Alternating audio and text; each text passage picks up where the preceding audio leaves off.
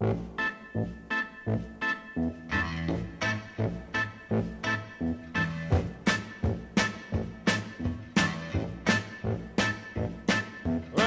me the way to the next whiskey bar. And we're coming to you live.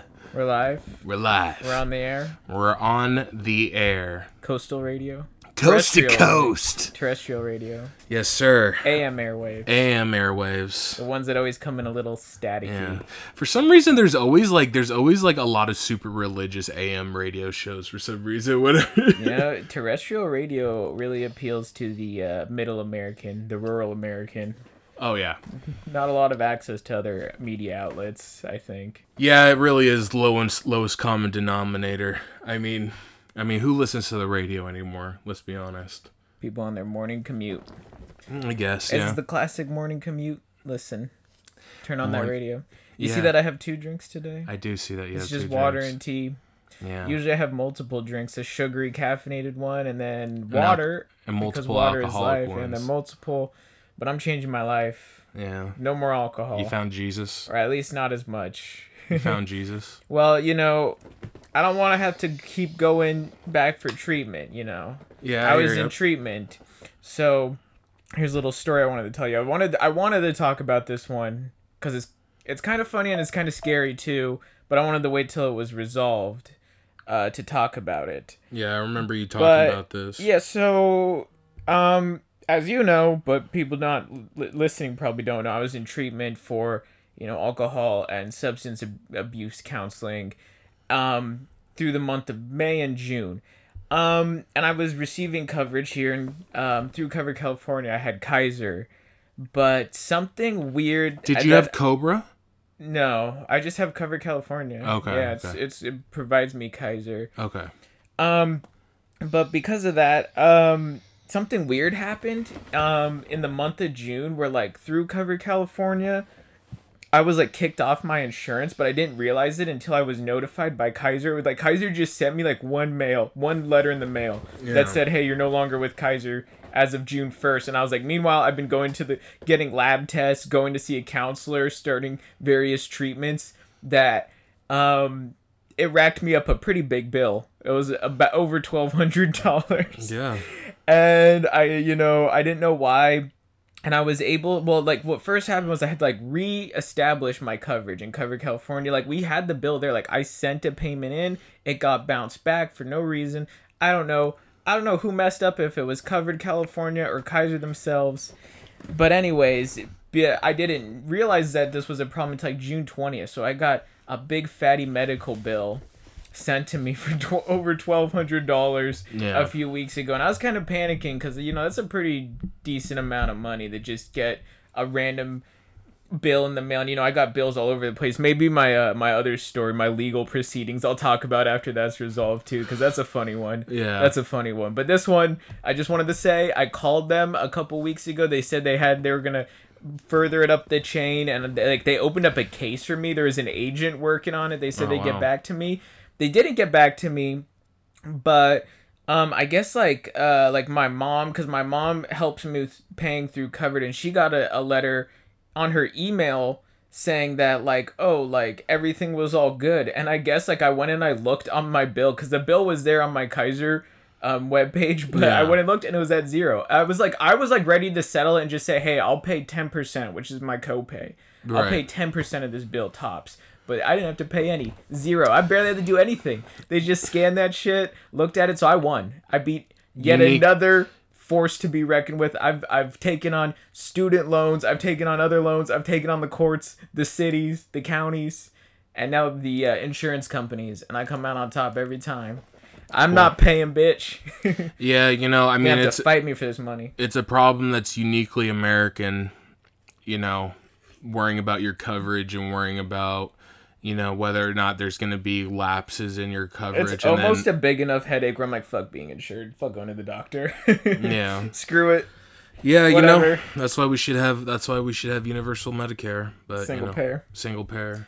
Yeah, I agree. But, well, on the topic of healthcare, you want to talk a little bit about COVID? Something we haven't really broached on this show yet. Obviously it's hard to have. Yeah, you know, I just don't like talking about it because the only thing is that like we've all been through it. We've all been through this like just terrible year. I'm just like, why fucking just continue to bring it up? I mean, but we're not it denying wouldn't make it. the most fun listening. I don't think. Right, but well, one reason why I conversations think get old because like with COVID, I feel like we're just having the same conversations over and over again. for sure, but some people just they're not. They're listening to quacks online and shit like that. Like there's that one guy. I forget the guy's name, but he's someone who's credited with creating the mRNA vaccine, helping create it. But in reality, he's like a disgraced doctor who like wrote a paper on it. But he's claiming that he helped. Is this Andrew Wakefield? No, Not that's the the British. original- That's the that's the British. original Yeah, that's the guy creator of, that started it all. His name's Anti-vaccine. I forget Hold his on, name. before we continue with this, if we're gonna talk about vaccine, because as people probably heard, COVID with the Delta variant and the Epsilon variants and the Lambda and all the variants, whatever, they're spiking. There's spikes around the country yet again. It's gotten old. COVID's gotten old. It's like, come on, time to move on, COVID. And I think we're all just like, when is this shit gonna be done with? So the guy's name is Dr. Robert Malone. I've never heard of Okay, but a lot of anti-vaxxers and shit like that Is are that their boy? they're bringing up. That's their champion. Yeah. Well, first off, we'll just bring up something that's close to me and Zach. Joe Rogan. Before we get into vaccinations, there is something I want to make clear for the record. There is a difference between vaccine hesitancy and anti-vax. Right. Vaccine hesitancy, I think, is normal. I think everybody experienced that. I did. We When did. I was we both nervous did. to go get it, It is, I think everybody experienced a little bit of anxiety about it. And Sure. it's normal to have vaccine hesitancy. The issue I think that we have a gripe with is the anti-vax stuff. Right. So one thing I have to say, is I don't think we're going to convince anybody, regardless of what we say. I don't think anybody can convince anybody of any anti-vaxxers. The vaccine hesitant people, I think the people that are on the fence can be swayed one TFG. way or another. TFG, Too Far Gone. I think it's a little bit of like a sunken cost fallacy where they've just invested so much into it. Right. So much into the anti-vax stuff that to like reverse and go back on it now and say, oh, never mind, I think I was wrong. Like, it's just not in a human nature to want to do something like that. Yeah. So I honestly think the best course of action, at least when with combating anti-vaxxers, is to just straight up ignore them. I mean, it's a market. It commands a lot of attention. It's literally like a market almost, online. It commands so much attention. If you're in that bubble, you're only going to get, people agreeing with you. You're only going to be seeing things you agree with due to the algorithms online and whatnot, and the bubbles people get trapped in online discourse.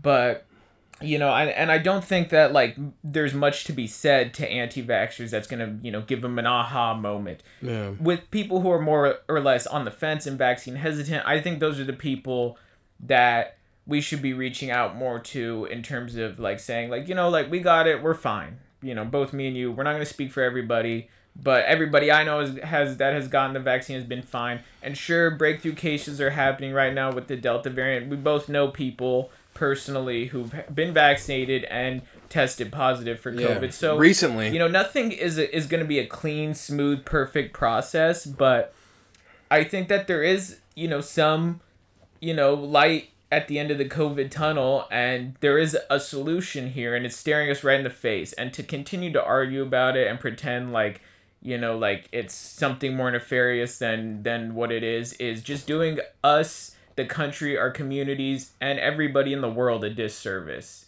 Yeah. Yeah, I mean, I know some anti-vax people in my life. Where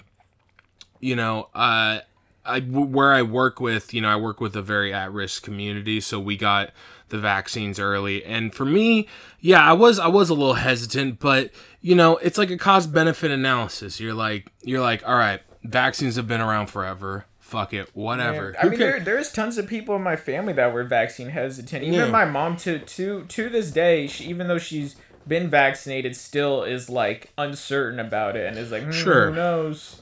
Sure. You know? And you know, and I think, I don't know, I'd be curious to see what happens once the FDA approval comes in, which should be coming in within the next couple of weeks from what I've been hearing. If that'll convince Yeah, a lot but of people on the fence go ahead. I think you're right. There's a lot of people who It's not going to convince the anti-vaxxers. Yeah. Nothing will ever be good enough. for them. But recently, what I wanted to bring up was Joe Rogan. Mm-hmm. He had on this guy from the Black Rifle Company, Oh, yeah, we watched that clip. What was his name? Ethan something? Evan Hafer. Evan Hafer? Yeah, so basically, he's trying to be like the right wing Starbucks. Yeah, That's 'cause like they, his whole look thing. at Starbucks and they think of it like, oh my god, some people in America are just so deeply So- entrenched in political bullshit that Yeah. they're like, everything is like a liberal versus conservative battle Yeah, for them. no one you know? cares. No so one cares. Starbucks and coffee was like politicized for them. Well, So this because, you know- but it was a smart move to go out there and see that there was like a market to be like, hey, you course. tired of that liberal pussy coffee?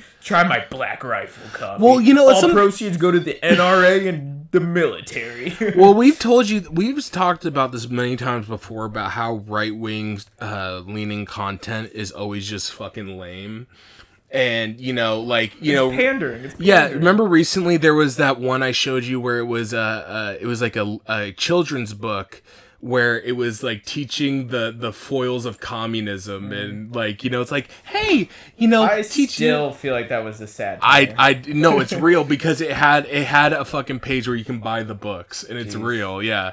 So Joe Rogan had this guy on, Evan Hafer, who also, worth noting that Kyle Rittenhouse, the guy who killed, I think he killed 2 protesters. Yeah, it was like that kid that like drove out somewhere. I don't know. Kenosha. He had some vigilante It was streak or during the something. BLM riots. Yeah, he had some vigilante streak in him or whatever. Just being a stupid kid and went out there thinking he could have, it probably seemed fun to him. I mean, when the riots, not riots, but the protests were happening last summer.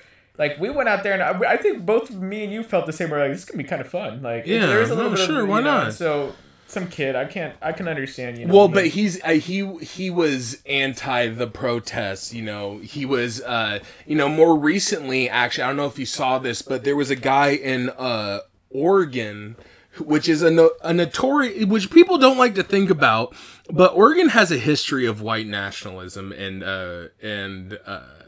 just very racist people. It's the eastern part of it. So I've heard the highest concentration of white nationalists exist in the northeastern, southeastern, northern parts of the northern part of Idaho, the southeastern part of Washington, and the northeastern part of Oregon, in that little space up there, which is technically still part of the Pacific Northwest, right? But like further from the coast, more east from the coast, has the highest concentration of white nationalists in the country. Yeah, exactly. And there was a guy who was he was like walking around. I think it was Portland. I'm not 100% sure, but he was walking around with an AR rifle, but it was like an airsoft rifle, and he was like walking around basically cosplaying. A lot of these like super right-wing militant dudes, I feel like that's what they're doing. Is just they just want to cosplay as like, he's vigilante. Yeah.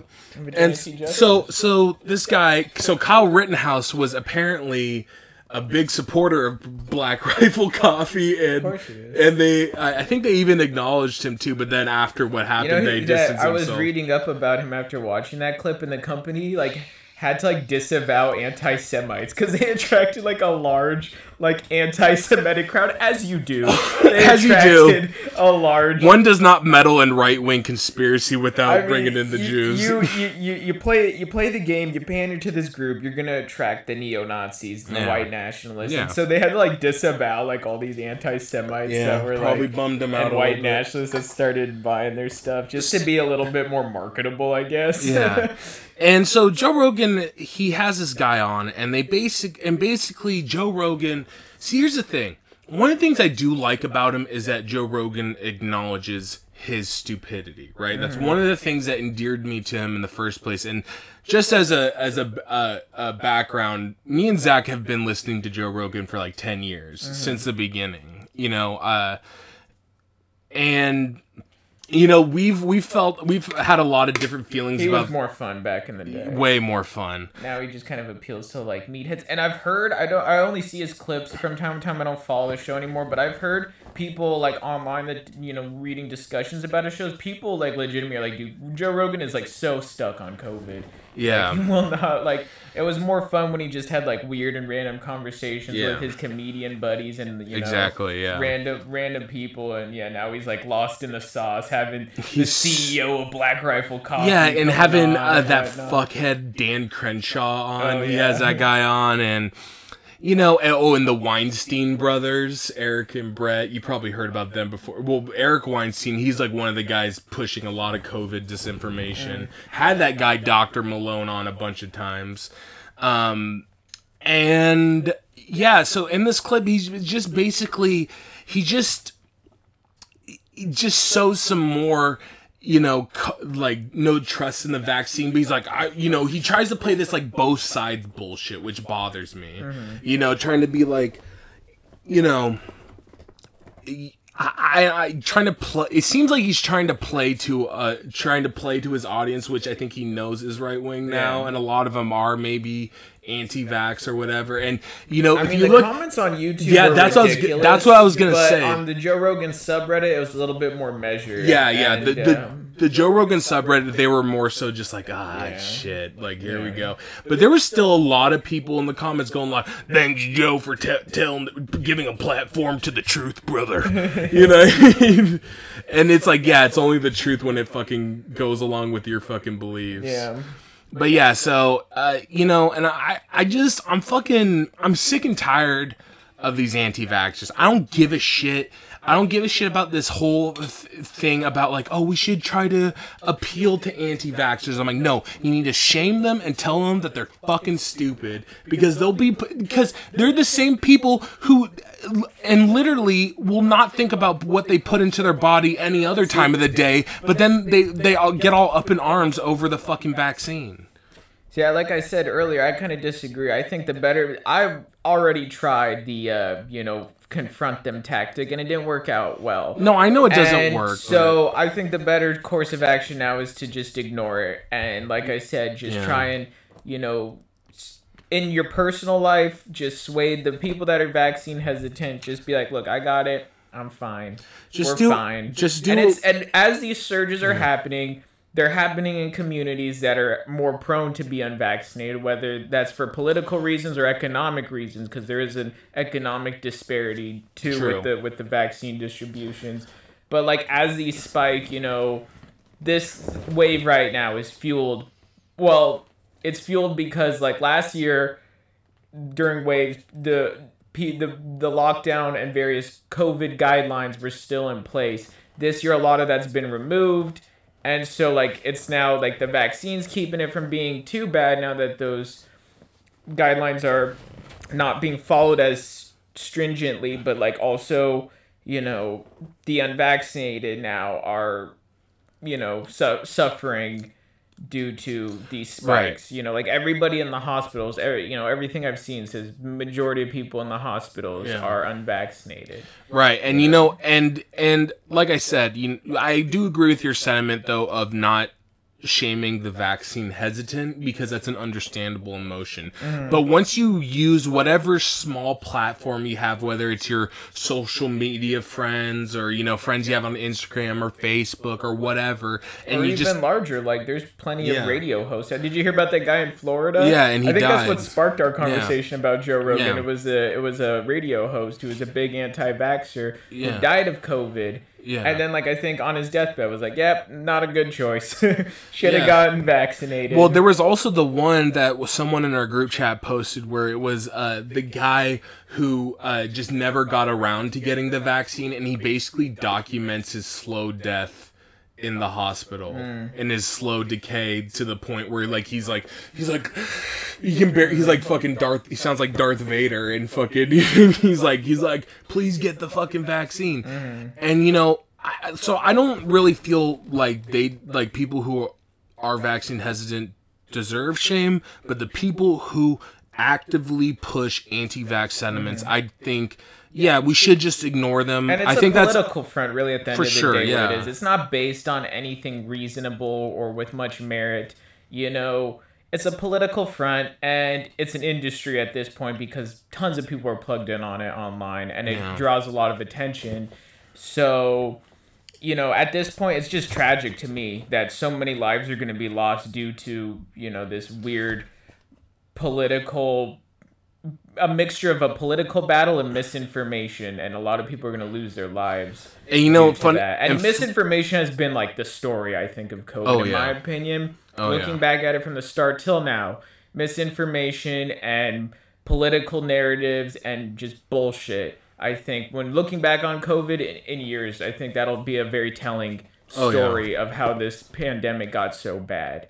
Is that misinformation and politics dominated compared to rationality and a more measured response.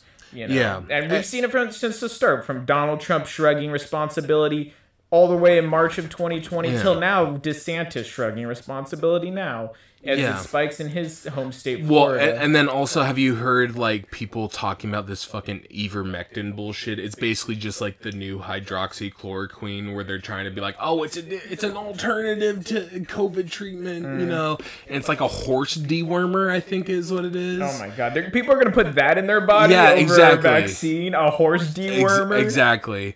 Oh, yeah, and it's that's ridiculous. Yeah, and that's ridiculous. Yeah, there's this whole thing with choosing a horse dewormer over a vaccine. Yeah, my God, the blinders you have on. But see the way that they literally a horse. That's a horse reference. Here we go. Ivermectin. It's an anti-parasite that can treat infections caused by roundworms, threadworms, and other parasites. Yeah. You just look at it. Farm supply stores are running short on a horse dewormer / pseudoscience COVID cure. Oh man. Yeah, and it's misinformation. It's a plague. It's a plague in of itself among this pandemic. So, recommend get vaccinated. We got vaccinated. We're fine. We're fine. Most of our friends have been vaccinated. They're all fine. Most of our friends and family. And if you're anti-vax, then disregard this, I guess. Yeah, but like I said, we're not going to convince the anti-vaxxers. Our hope is just to reach out to those on the fence and, you know, talk to your doctor. We're not doctors. Talk to your doctor. Talk to your doctor. Like a commercial. Talk to your doctor. Talk to your doctor. All right, what do you want, Pepe or Apple, Zach? Let's do the Apple story. All right. So this is going to be my corporate slam piece for the week. Gotta give the intro, as always. Sure. Slam a dim a ding a ding a dang dong. Dig a dig a dig a dang da ding da dang dong. Drop that hammer. Yeah, that was like a Red Hot Chili Peppers style. Nice. Oh, you got that? Yeah. Thanks. Yeah. I always thought it's silly, like in their music when they do shit like that. It's like it's just.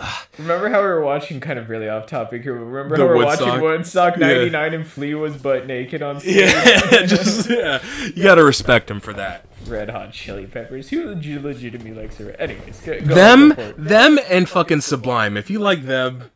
I got in a lot of hot water one time at a party when I stated what I thought were the three most overrated musical acts of all time. Kiss, which everybody was like, okay.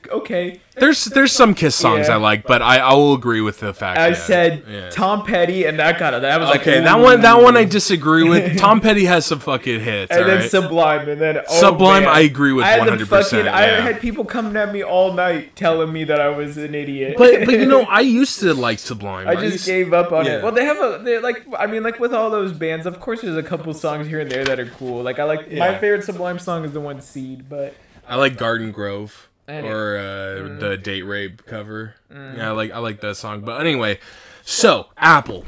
All right. So I'm slamming Apple this week. I guess you are by proxy. Sure. So one thing I just want to bring up is that a lot of Apple users for the longest time have touted this like complex security, because I've been a Droid guy myself. Mm-hmm. I know you are as well. I've never had an Apple product minus the headphones. I love Apple headphones. Yeah, you like the ones that are thick and they get in your ear. I like those ones too. Yeah. I don't like any headphones that have those weird rubber ends on Yeah, them. I understand. So a lot of Apple users will tout the security, that's what a lot of people will shit on Android phones for. Like, oh, you get viruses on there, bro. I've had literally every iteration of Droid, and I've never had one virus. All right, that I can fucking tell. Me either. So, Apple is rolling out changes that will come out later this year. It's called Neural Match, and it will alert a team of human reviewers if it believes illegal imagery to be detected, who would then contact law enforcement if the material can be verified. So what they did was they fed this algorithm over 200,000 images from the National Center for Missing and Exploited Children. And messages that feature a lot of like child pornography or stuff like that. So that's what the measure is for, is to prevent the spread of child pornography, right? That's what they're using this for. Child exploitative content. Right. But here's the thing where I'm actually curious to hear your point of view on. So if parents opt in within, devices with users under 18 will scan incoming messages having to do with pornography. And a lot of the time, and if it detects it, will obscure and be like, are you sure that you want to see this? And then if you hit yes, then you click through, and then it will notify your parents who are connected on the same family network of iPhones that you looked at an explicit image. And wait, if like someone sends it to you, or if you're just browsing the internet? No, if someone sends it to you. Who sends porn to each other? Yeah, I know, it's weird. But I think it's like, like the sharing of nudes between, younger adults. Oh, right? So like if... So if it's like, let's say, two 16-year-olds in high school, and they're exchanging nudes, exchanging nudes, it will flag that? I don't know. I don't know yet, because it's still, this is something that they're planning to roll out. So we're just talking about this as just a measure, right, that they're taking. We don't know the implications of it because it hasn't been implemented yet. But this obviously caused a lot of outrage online. Yeah, that's not because that would be weird. Imagine, because like I think we've all sent nudes before. Sure. A lot of us, even underage. I did, and I've heard a lot of people say that, both men and women say that they sent nudes while under the age of 18. But most likely to someone their own age. Yeah, exactly. And you send it to someone your own age, and so would that put kids receiving these messages consentingly, teenagers, would that put them on like a watch list as child predators? Even? I don't know. And but these are the questions that are raised. See, my point is that the way the government and companies, the way they enact very like authoritarian, measures as far as like, invasion of privacy and whatnot. The way they do it is they do it under the guise of something that's all socially acceptable, right? Yeah. You go like, oh, we're trying to stop the spread of... It's a weird one to say, to argue about. Like, already talking about this, I'm like, oh man, no. Yeah, I know. Don't make it sound like we're... Yeah, no. We'll say it right now, of course, we're all for it, because basically it's just, if they have it on their actual local devices, it'll alert police. It will disable the account and alert the police, which that's a good thing. But that's how they always use to get power, right? Is they do it under something that you would be a fool for disagreeing with, and then they use that as a way to inch in on your privacy, right? And that's just something that's that's as as old as the internet, and as far as being spied on, I think it sends a real dangerous precedent, because it gives Apple a back door into everyone's phone that was probably most likely already there, let's be honest. Yeah, well, I've heard that a big reason that this has become somewhat controversial is that Apple was touting their privacy of their recent iPhones. Right. And I actually heard someone talking, they weren't talking about this issue in particular, this was something I saw a bit ago, but this person made this point that I thought was interesting, where he was like, the issue of tech is it's swinging the issue of privacy in tech is swinging. The pendulum's swinging more towards in favor of the consumer and pro-privacy these days, Right. than it is swinging back to the tech companies, because Google's doing the same thing, you know, making Right. a big show of like increasing privacy. They made a big show of like saying, hey, we're no longer allowing third-party tracking and cookies and Right. whatnot Right. on Google platforms and whatnot, and like Apple is doing the same thing with their privacy, but you know, it's really just they have, you know, it's for their marketing, because the pendulum's swinging in favor of the Right. consumer. People are concerned about privacy online. These companies realize, you know, if they're going to be there and doing market or doing business in this country, as the anxieties over privacies grow, and rightfully so, that they're going to have to give into that and meet that you know, standard of Yeah. privacy in order to, you know, still I just do I, business. I just think that we, you know, this is a tough thing to talk about, right?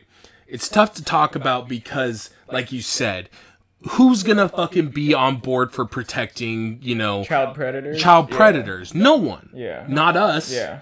You know, but the thing is that I know I Not just us. not us. So the thing is, though, is that you extrapolate it. They'll use it against the worst among us first, and then they'll start to use it Yeah. on everyone else. Exactly. Right. That's how the fucking Patriot Act started. You know, they used it to Starts with, just terrorists, and then next And thing then it's you know, everybody. like, yeah, It's everybody. A decade later, it's like, yeah, the NSA's been listening to all of us Yeah. and our allies abroad too. Yeah, and- Edward Snowden actually flagged this story. That's why. really? That's So, why I saw it. You know, it's funny to make a little bit of a connection here to talking about COVID. When there's a little bit of a connection here, because COVID denialists and the anti-vaxxers will scream all day about 1984. That's their favorite book these days. George Orwell, It's their favorite- 1974. It's their George favorite Orwell. book these days, but they equate like COVID guidelines and vaccines to like a George Orwellian type, you know, situation. But really, here's a legitimate Orwellian-esque issue.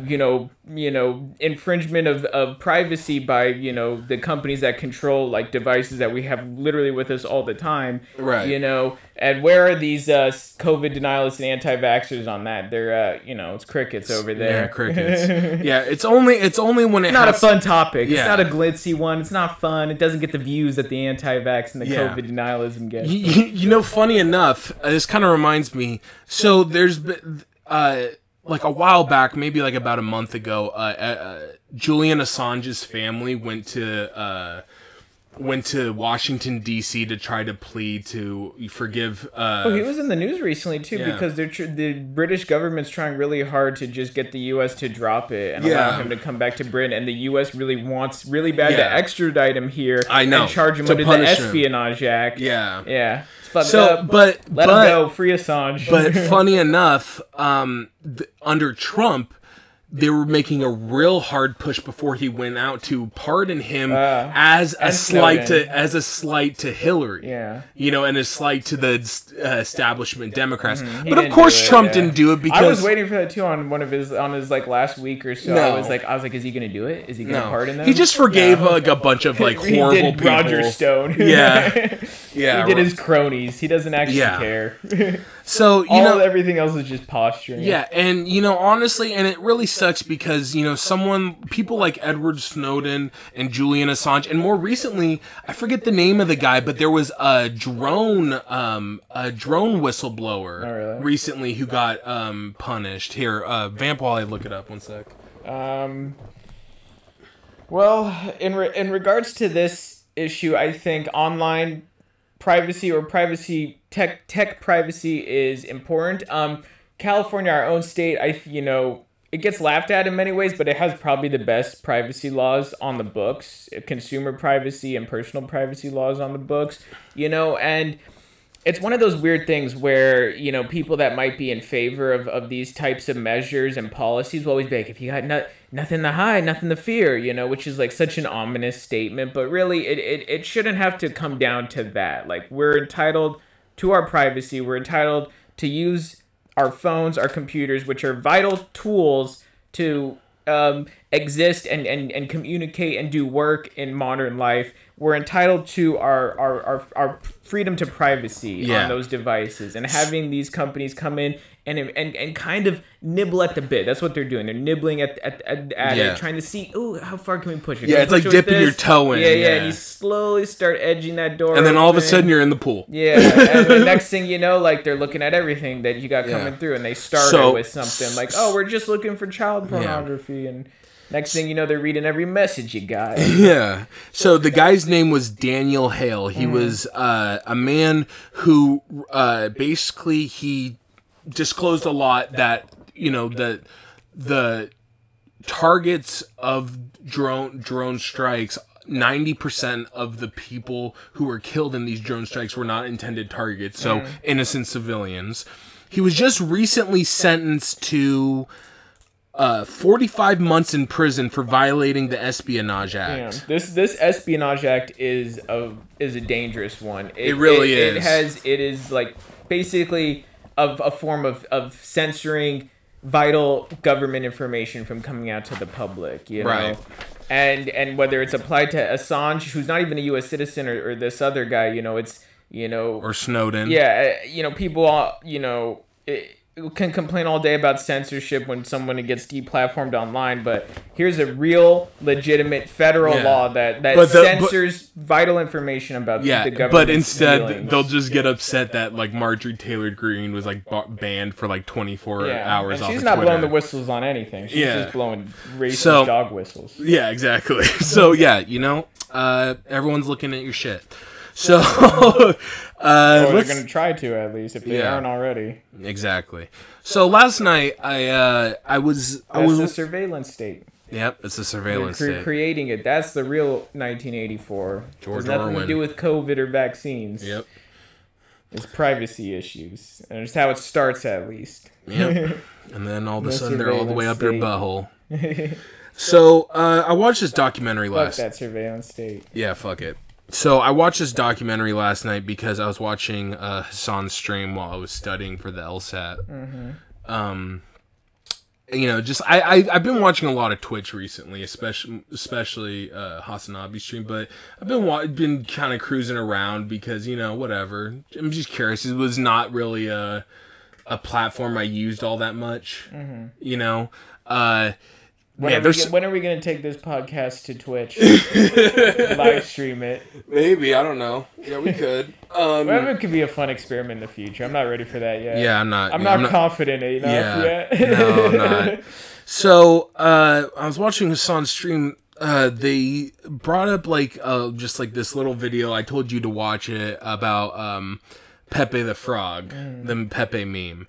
And then, so I saw that there was a documentary called Feels Good Man, and it's all about this artist Matt Fury who created the Pepe the Frog.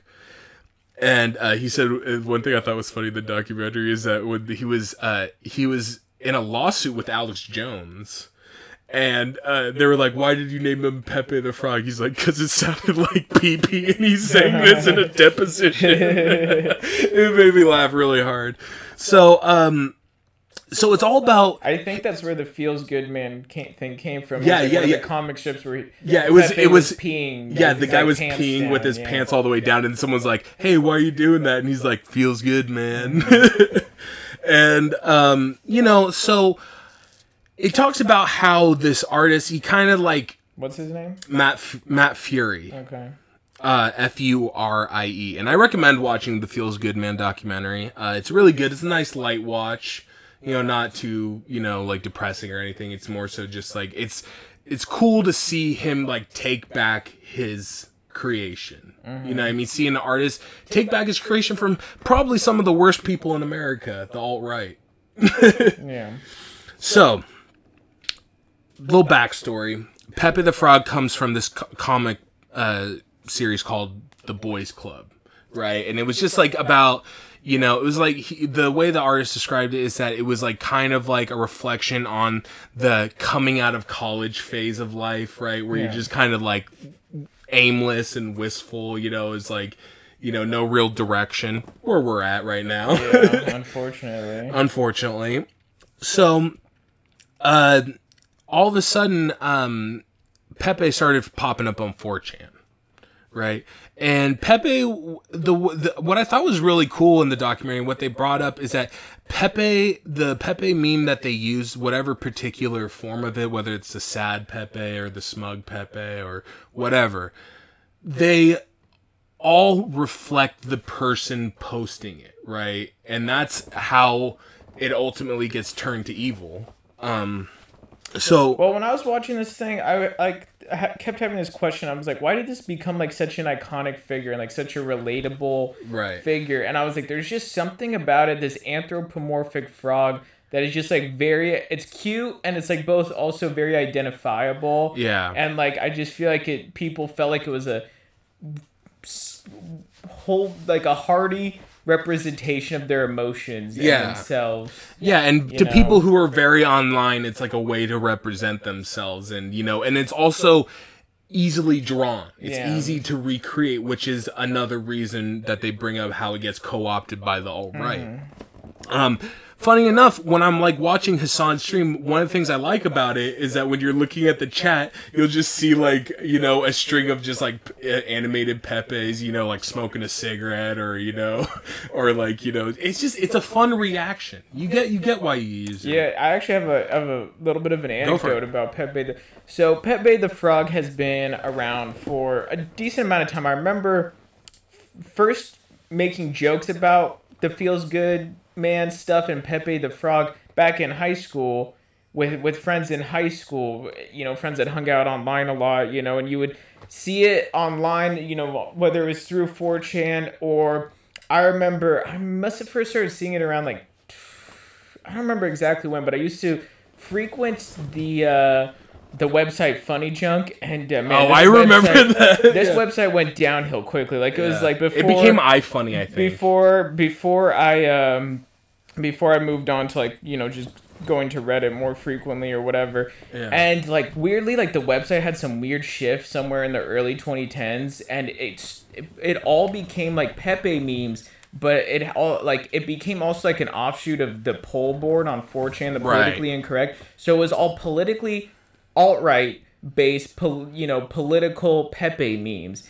And I remember like one day I was like scrolling through and I'm like, man, what the fuck happened to this website? What the hell's going on with the goddamn Pepe the Frog and the Feels Good Man? And why is this all of a sudden all hella political and like far right at that too? Yeah. And that was like, I swear I was in high school when this was happening. So like predates a lot of like, the rise of Trump and everything that Pepe, kind of just somehow got co-opted in some way. So something natural happened, right? It ended up being co-opted by these alt-right movements during the Trump run for his presidency that he ultimately won. It was before this. That's the point. Yeah, before. It was years before. No. It was before for sure, but it bubbled up to a fervor during the Trump campaign.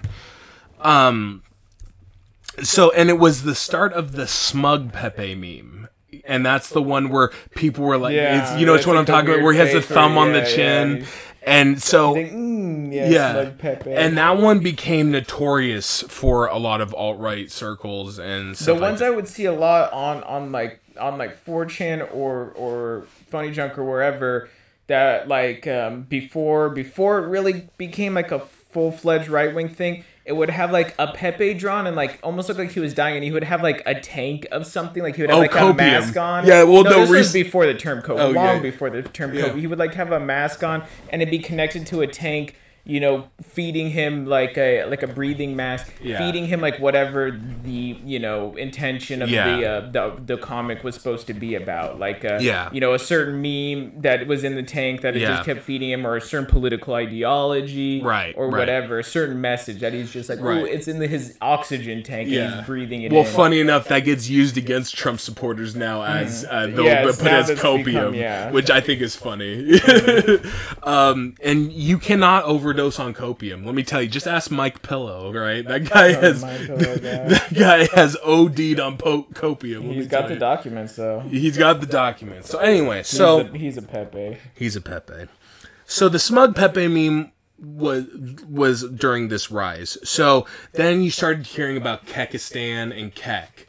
So Kek, I learned, is From World of Warcraft. right, but there was also an Egyptian god named Kek, I guess, or something. I've and never heard of an Egyptian god. yeah, and so It means LOL because Right. it's from World of Warcraft. right, And it was when you see players from another side, yeah. you can't see what they're typing, right? So it would just come up as gibberish. But when players on another side would type LOL, it would be seen by the Oh, I did opposition not know that. as That's funny. Kek. That's funny. K-E-K. Well, that got co-opted as like the way for the. Also, another thing, another iteration. I didn't realize it came from this, but so the whole thing, you'll see that a lot. It comes from a video of these frogs where they're screeching, right? And it sounds like a so that's how like the Pepe came about. Yeah.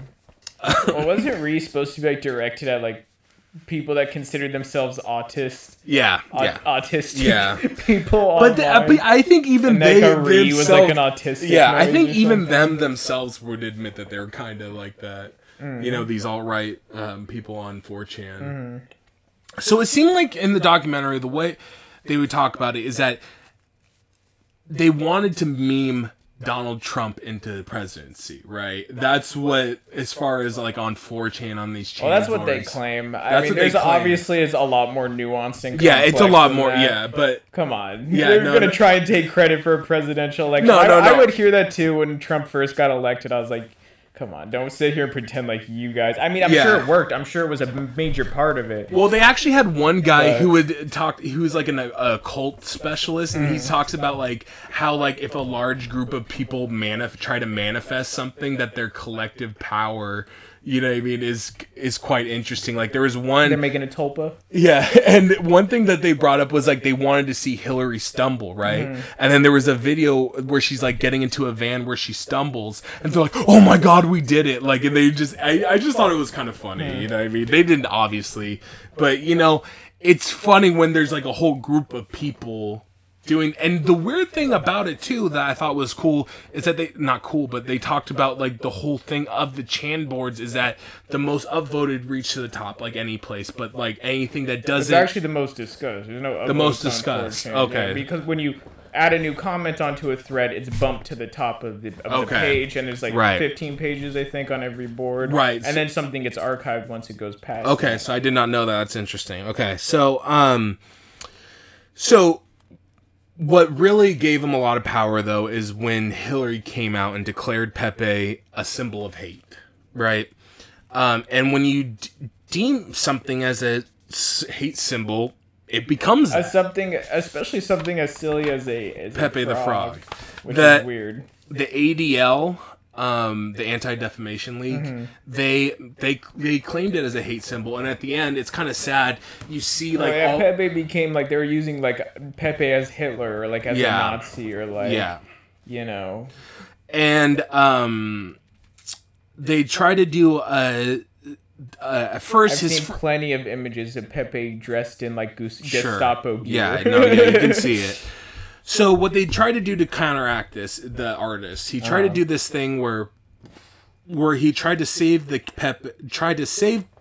Save Pepe campaign, where he would try and make it a symbol of peace, where all these people would post like, you know, like positive Pepes, and of course they all got turned into racist memes on the 4chan boards, you know. But you know, it was like he was trying at least to combat it, right? Because he hated the fact that something he created got bastardized and turned us into something kind of gross and disgusting. Yeah. Well, here's a question I have in regards to that. As much as I do understand his frustrations, like you know, I read something when I was in school called The Death of an Author by Roland Barthes. And it basically like posed this question that once you author something, once an artist creates something, writes something or whatever and publishes it, sends it out to the world, like, is it still their creation or does it become Something on its own. well, does it become like whoever the audience is, does it become a creation of like, can the viewer take anything away that they want from it? Right. Basically, like if the author's original or the artist's original intent was something else, and then let's say like a certain viewer of it gleaned something else from it, does that make it not true because the artist originally intended something else, or is it true because it's really whatever the viewer's perspective is, the viewer's interpretation might be. I think especially I think that's even more true in the case of publishing something online. When you put something online, I feel like your agency over it kind of goes out the window, especially if it becomes viral. No, totally. Like, it's going to be hard to control. It's like almost like it's no longer yours. It now belongs to the collective audience of it online or elsewhere. So I think even this guy would agreed with you to a certain extent, because at first he was like, what am I gonna do? You know what I mean? Like, I'd be a little proud of if I was him at first, to see one of my comics get so popular. Yeah. So maybe in all the wrong ways, but yeah. So 4chan felt like okay, we already mentioned that. So he decided to kill Pepe in a comic. Yeah. They had the death of Pepe. Right, and because he was fed up. So and all his other little anthropomorphic animal friends attended his funeral. Yeah. So and then it takes a weird turn and it starts talking about these rare Pepes. Right? And it's basically it's apparently like a crypto / NFT scam. Not scam, but like a crypto / it's like a crypto thing where they collect these cards and they're called rare Pepes. The term rare Pepe has existed long before NFTs. Okay, but stuff. Right, but I'm talking about this. This is what it was online. Like, they even go to this point where this guy, he gets the most rare, one of the most highest valued rare Pepes, which is this Homer Pepe. Right. I don't think that's what rare Pepe originally referred to. Well, that's it referred to, I think it was like a compliment to a good Pepe meme. Okay. Well, originally. Okay. Well, later on. Not positive on that. I tended to avoid this subsect of 4chan and this little. So it goes on that that. I don't know why they brought that point up, but I think it's just to show that there's still a huge appreciation for Pepe, even though it's been maligned, right? Like there was this whole community around collecting one-of-one Pepe cards. I'll show it to you later. Okay. So I believe this is more newer though. And Pepe Cash. I don't know. It might be something newer, but it doesn't really say when it started. It just kind of brings it up randomly. Okay. Just thought it was funny to bring up. So Pepe became an entry point for radicalization for a lot of these people on the Chan boards, right? And so get him with something goofy. Yeah, and it honestly it wore on the guy Matt emotionally, and it affected his mental health because even one of his buddies the guy Matt, just to give you a little just insight, the guy's a little bit of a kind of hippie-ish dude, a little bit little crunchy, and his one of his roommates.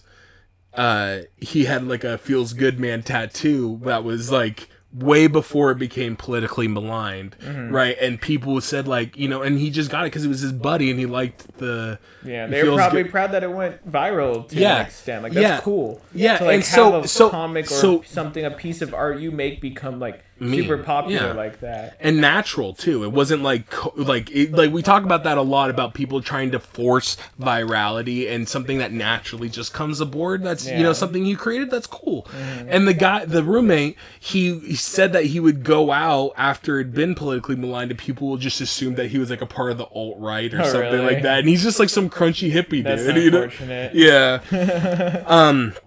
So.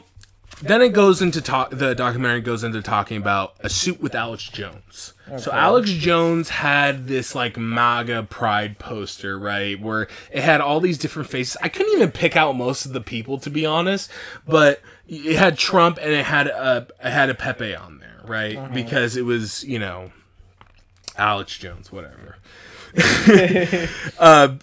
And blanks there, I guess. So what happened was there was this huge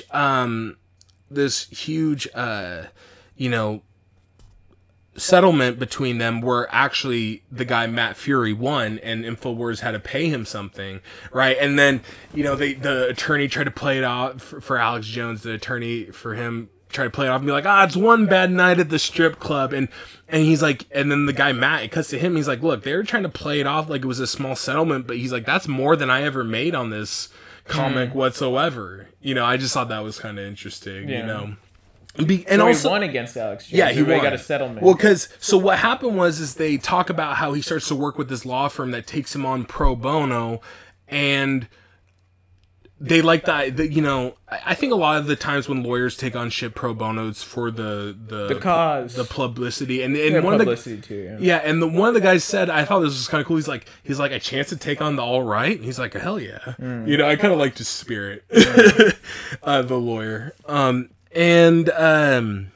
So they copyrighted the Pepe meme, and then they just started going after all these notorious white supremacists who had co-opted his... you ever seen the famous clip of that guy, Richard Spencer getting knocked out? They showed it. Someone asked him about, like, a reporter asked him about the Pepe pin, and he starts to explain, he's like, you know, it's Pepe, he's kind of become a symbol, and right as he says that, he gets punched right in the face. Yeah, but I like to think that Pepe became a symbol of Nazis getting punched in the face. Hell yeah. And you know what, that was, I had to rewind it a couple times because I love that clip. I just love seeing his smug face get punched in. There is a funny remix of that. Sometimes people in the hardcore community will remix certain fight videos, funny ones, with like hardcore songs. There's a funny one that had a good hardcore song, a ceremony song playing as that guy got punched in the face. So him, the Daily Stormer, Baked Alaska. You've heard of that? I've heard of the Daily Stormer. Yeah. They got hit with a DMCA copyright. Oh, yeah. Yeah, so that's how he ended up taking it away from these. And one of the things that he said that motivated him to get this copyright over the Pepe meme and over, you know, the Boys Club thing, was that there was this guy who was gonna, and the guy Matt Fury, he likes to make children's books, right? Yeah. And this guy was coming out with a children's book that was gonna use the Pepe the Frog, and a lot of it in there had like a lot of Islamophobia in this children's book, and it was really disturbing, right? And basically, that's what motivated him to get the copyright. I see. And I'll leave you off on a little bit, and I think this is probably one of the cooler parts of this story is in regards to Hong Kong. And with the protests there, is, you know, after all this, you know, it shows him trying to like convince the ADL to take it off as a symbol of hate, and they still go like, look, man, it's out of our hands at this point, and, you know, it's whatever. They kind of dismiss him, which I thought was kind of, you know, you feel bad for this crunchy hippie. Feels bad, man. It feels bad, man. So going to Hong Kong, naturally, it just became like a meme within the protest that Pepe kind of represented them, the working... Yeah, the pro-democracy protesters. Right. And it was funny, like, you'd see them, like, people ask them about, Which is a lot more cool and a lot more powerful than being a symbol for white nationalism. Hell, of course, hell yes. And I thought one of the things that was cool is like someone was interviewing them all about like it was really cool. Like you see like people like holding these little Pepe teddy bears and they're wearing Pepe hats and they're like fighting for a just cause, and they're like it was a way, the Pepe meme was a way for us all to connect and organize, which I thought was kind of cool, you know, and that's how they leave off the documentary, and I was like, that was a cool note that they left off on. I like the fact that, you know, that it ends up turning into a movement for good. Yeah, you know, Pepe's still around to this day, and it's on Twitch, one of the main emojis that you see on Twitch chats. Yeah, you know, and it's not necessarily as much associated with the alt-right or white nationalism as it might have been 5-6 years ago. Right. You know, but I guarantee you there's a lot of people who are not as like, you know, literate with the online culture who would still assume that it is a symbol of hate. And, you know, as for the creator, Matt, what was his name? Matt Fury, you know, must have been a very frustrating situation for him, but if I was him, I'd be pretty proud that something I created became so universal, struck such a chord with like people across the board, and basically became a form of like online hieroglyphics. Like it's it speaks for itself. And- The Pepe and- face, and the like, fact- you could post it in all different manners, and it conveys so much emotion, and it does exactly what online hieroglyphics are supposed to do, and that's say a lot with just a little image, a little emoji of some kind, Right. a little whatever it might be. So I would be, if I was him, yeah, there's a lot of ups and downs with Pepe, but I would be proud that like it became such a massive part of the like online zeitgeist, and it still is to became this its own day, little and, form of and hieroglyphics. people still love it so much to this day. Not despite it, but like as their own way. Because one of the thing I thought that was really profound that the guy said, he's like, Pepe is a mirror of the person posting it. Mm-hmm. And that's why I feel like it is so popular, is because I mean, people across the board, like what I saw in that video, like there was Nicki Minaj posted like her version of a Pepe, Right. where it was like a Pepe twerking or something. I Yeah. don't know. And and it was funny, like when I was watching it in Hassan's stream, there's like a lot of people posting Pepe memes when they were watching that clip I showed you. And they were like, it's a me. Yeah. And it's like a cute little thing. It's fun, it's like, it's and fun. it's like universally identifiable too. Like Right. it really does, like, I don't know. So and- it speaks to people. And many different creators will say that like it's like the face of Twitch viewers. Yeah. Is that's how they view, that's how they view Twitch viewers, as a bunch of little Pepe frogs. And I Yeah. think that's cute. And I like that. Sure. I will have a little bit of my own negative bashing perspective on this too. I think it's also the result of harboring back to our conversation about the empty internet and the similarity. Like, some part of me can't help but think that it's kind of like almost it's too common, and it's kind of become like it's a little bit like, seeing people online like constantly repost is almost like it almost feels like it's become too commonplace that it's like, I don't know, that's become almost like it's lost a little bit of meaning.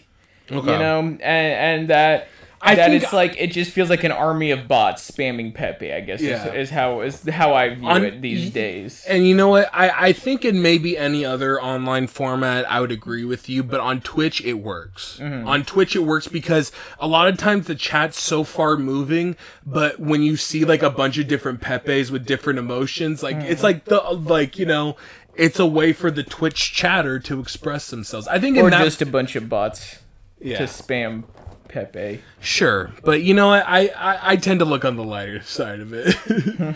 All right, let's get into our shame segment. All right. All right, before we continue on, I gotta go. Yeah. So, I saw a tweet of yours that I liked the other day. You put something on that you said. The only time you hear about governors is when something has gone really, really wrong. Yeah, I mean, it's true. Like, I feel like in 2020, I learned the names of many governors. I mean, obviously, I know the governor of my own state, but like 2020, I learned the names of so many governors I never heard of before. Well, yeah, because a lot of them had to do with their response to COVID. Yeah. Like the Jim Justices. Or Abbott, you hear about Greg him Abbott. when there's that Yeah. ice storm in Texas. You know what's a weird last thing? year. Did you know that guy's in a wheelchair? Really? He's in a I did not know wheelchair. that. Yeah. Yeah. Like, you only hear about a governor if a governor's doing their job right. You don't really hear too much about them. No. But if But- they're doing something wrong, Yeah. you damn well will learn about that governor, even if it's not in your own state. Especially a governor who has been on the air so much that he actually got an Emmy. That's right, folks. This week, we're going to shame Mr. Governor Andrew Cuomo. Andrew Cuomo. All right. Shame. Shame. Shame. Shame on you. Okay. So we're shaming him this week because, so much bad stuff here. We'll cut into a little bit of his apology right here. I've been making the same gesture in public all my life. I actually learned it from my mother and from my father. It is meant to convey warmth, nothing more. Indeed, there are hundreds, if not thousands, of photos of me using the exact same gesture. I do it with everyone, black and white, young and old, straight and LGBTQ, powerful people, friends, strangers, people who I meet on the street. After the event, the woman told the press that she took offense at the gesture. And for that, I apologize. Another woman stated that I kissed her on the forehead at our Christmas party and that I said, "Ciao, Bella." Now, I don't remember doing it, but I'm sure that I did. I do kiss people on the forehead. I do kiss people on the cheek. I do kiss people on the hand. I do embrace people. I do hug people, men and women. I do on occasion say, "Ciao, Bella." On occasion, I do slip and say sweetheart or darling or honey. Yeah, so that was his apology. And the one thing I gather from this is that he talks about the very understandable part of the claims against him, which is I am Italian, I get all close sometimes, I'm sorry. What is up with that? Yeah, okay. That's one thing, because there's the argument that people will be like, oh, well, that's how older people would greet each other or whatever. Okay, let's just say you accept that argument, all right? He's using that, the more benign of the accusations, and not even covering the ones where he talks about where he straight up was grabbing a bunch of butts. Oh yeah, notorious butt grabber. Reached Is that an Italian thing? Hey, I like to grab some butt. Hey, grab some ace. So what is it with like third generation Italians harping on the Italian thing so much? They just you tell me. All right, I'll tell you what it is. I'll tell you what it is. Is that it gets reinforced by media. It gets reinforced by Italiocentric media. The Godfather kinda, but then once you start going to the Goodfellas, you see like the mannerisms between people. You're like, yeah, that's me. Yeah, I'm this guy. I'm Tommy Two Shoes. Hey, I got two shoes on. That's why they call me Tommy Two Shoes. But I don't know. I don't know what it is. Sopranos, I think, was the death. I mean, because I see it a lot. People who maybe their closest link to Italy is like a grandparents from Italy. Yeah. Will like harp on it like they were born in Naples or something. My mom used to make the best reggaeton. More so than any other like heritage in America, like Italian people will harp on it. Yeah.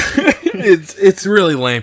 But to be fair, Love Italian food though. The Irish kind of do it to a certain extent. Only really during St. Patrick's Day they'll be like, "Oh, I'm Irish." It's like, okay, all right. But yeah, Italians, they're notorious for doing this.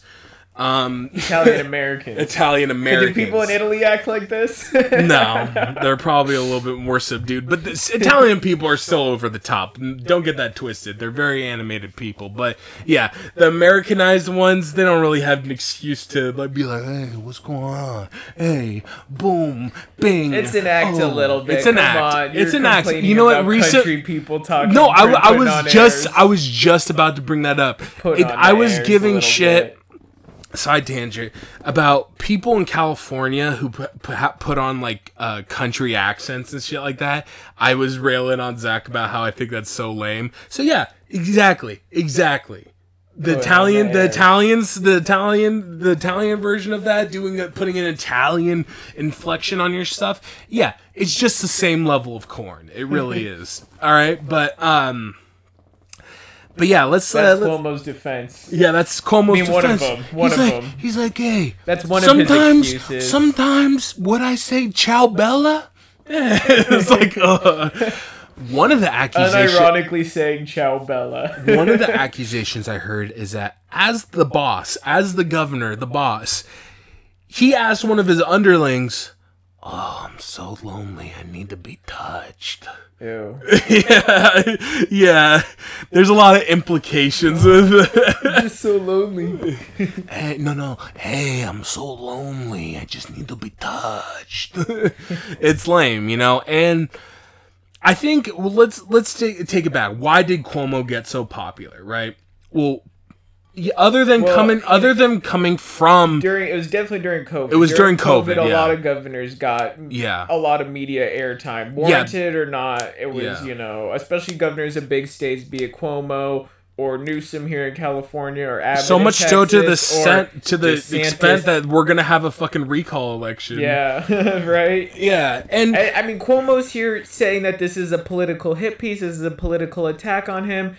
These are like serious, legit allegations. Newsom, I'm more likely to say it's a political attack. It's a political hit on him. They weaponized, COVID. Look, do I have my problems with Newsom? Of course, we all have our problems with Newsom. Mm-hmm. But the thing is, with this handling of COVID, I feel like he's been pretty good with it.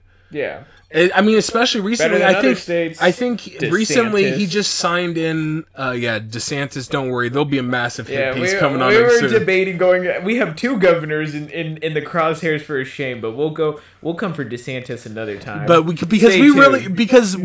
really gonna research DeSantis, and we're gonna give you. So it might honestly be a majority of the podcast us shitting on DeSantis. A series of political maneuverings. We might just have to do that. Letting people die for his political maneuverings and his it's really political disgusting. goals.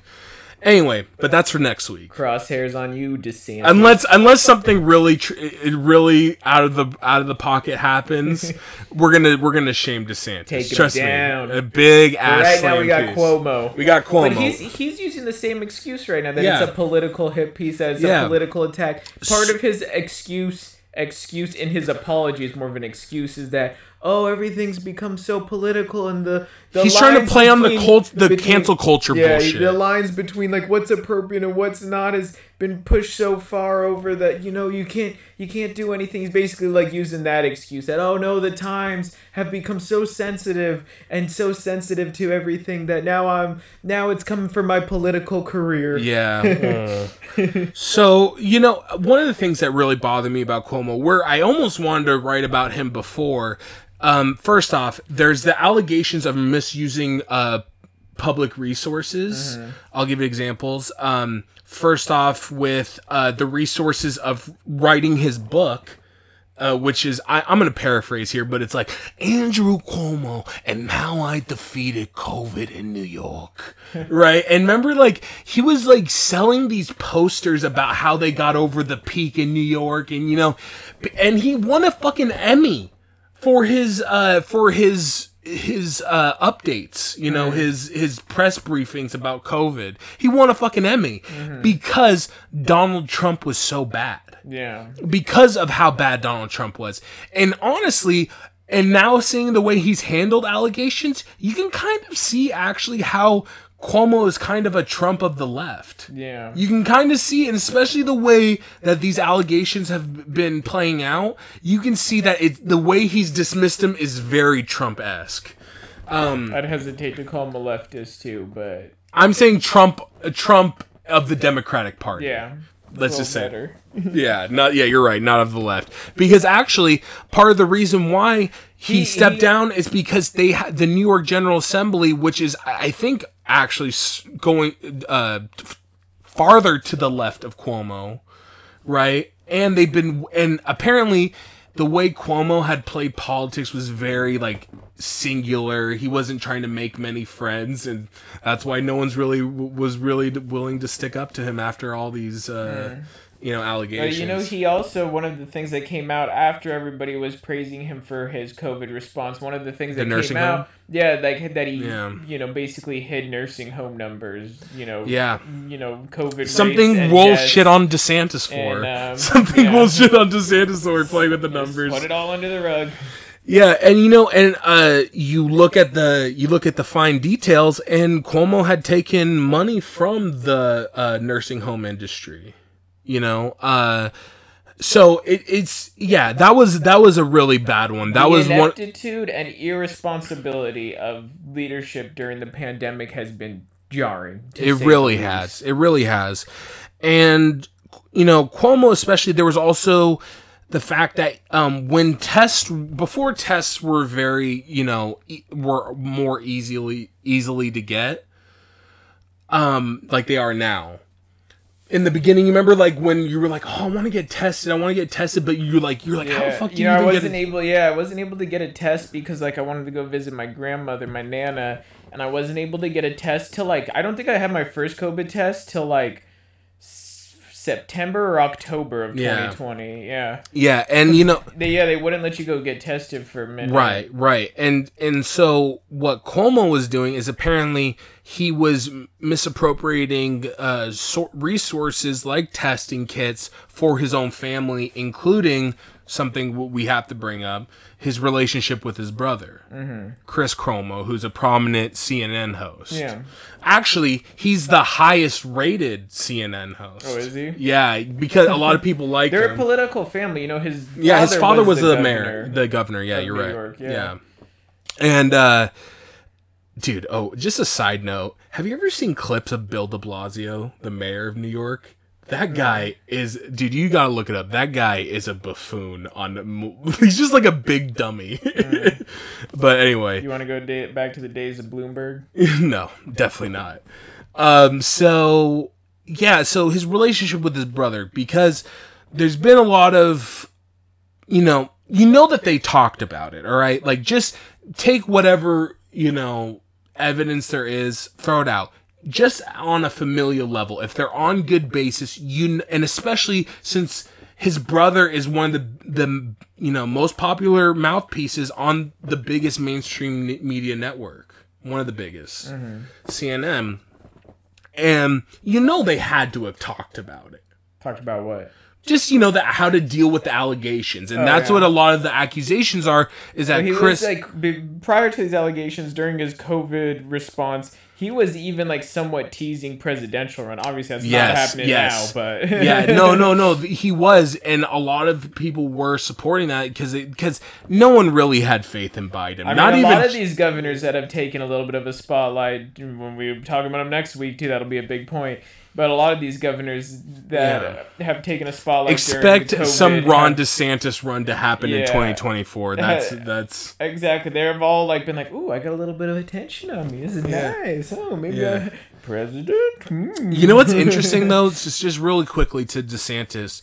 I heard David Pakman talk about this, and I thought this was interesting. He was talking about the possibility of a Trump DeSantis ticket in 2024. I know. Right. Well, because someone's like, what would be the, who would be like the best possible option from the conservatives? And he was saying, I guess Mitt Romney. Oh. But that's like, I guess, I think Liz Cheney might even take a run because she was touted as a resistance hero. Yeah, no, they're not going to, they won't get enough support because the Republican Party's still dominated by but one of the interesting thing I thought about that is expect Trump to try to kiss and make up with Pence, because Trump needs a beta in that, to use the terminology beta. Trump needs a beta as like someone more submissive in the vice presidential role, and I think people see DeSantis as too much of an alpha. Yeah. You know what I mean? And using that shitty term, fighting each other over the spotlight. Right. Yeah. Right. So it's an attention thing. So anyway, again, my God, it's almost like we're doing one on DeSantis right now. That's how much hatred we have. We're just priming it. Yeah, we're priming it. We're just getting it ready. But or future weeks, whatever. No, we're doing it next week. Next week, we're doing it. We've committed at this point. But stay tuned. Stay tuned. But with Cuomo, it's just a clear case of abusing someone's role. I mean, the guy even so much. I told you thought this one was. Well, not funny, but it's like, why would you even bring this up? I mentioned to you the other day, was the one where he talked to the state trooper, and he was like, why are you getting married? It's gonna ruin your sex drive, and I bet you have a wonderful sex drive. It's so weird. It's so someone weird. On a security detail. Yeah, another thing he said apparently was... Wasn't he like rubbing her from behind? Yes, he was like he was rubbing the small of her back, like dry. So you remember? Creepy. Yeah, dude, it's so weird. And like if this was somebody's uncle, you'd be like, that guy's a suspect. Yeah, no, for sure. Keep an eye on that guy. Yeah, keep an eye on that guy. So yeah, basically, you know, there isn't much to say. The allegations against him are serious, but He's trying to chalk it up, use excuses like a political I'm Italian. hit, cancel culture's coming for him. The lines between what's okay and what's not have been ruined in this generation. And, But in all reality- and everybody's too sensitive. Yeah. It's just more of that bullshit. More of those excuses. It's like, dude, you fucked up. And You're then- creepy. You molested some people. And he Just take your fucking legs. reached under a girl's dress and grabbed her titties. That is fucking straight on assault. He would have. It would look a lot better. I mean, there's no way to come out of this with him looking good. But he should have just cut the excuses, cut that weird speech about loving New York and being a New York fighter, and trying to pander to the New York spirit or the Italian spirit or whatever nonsense he's trying to pull out of his ass to shield himself from these allegations. Yeah. If he just said, "Yep, I got weird. I fucked up. I'm sorry. I'm stepping down."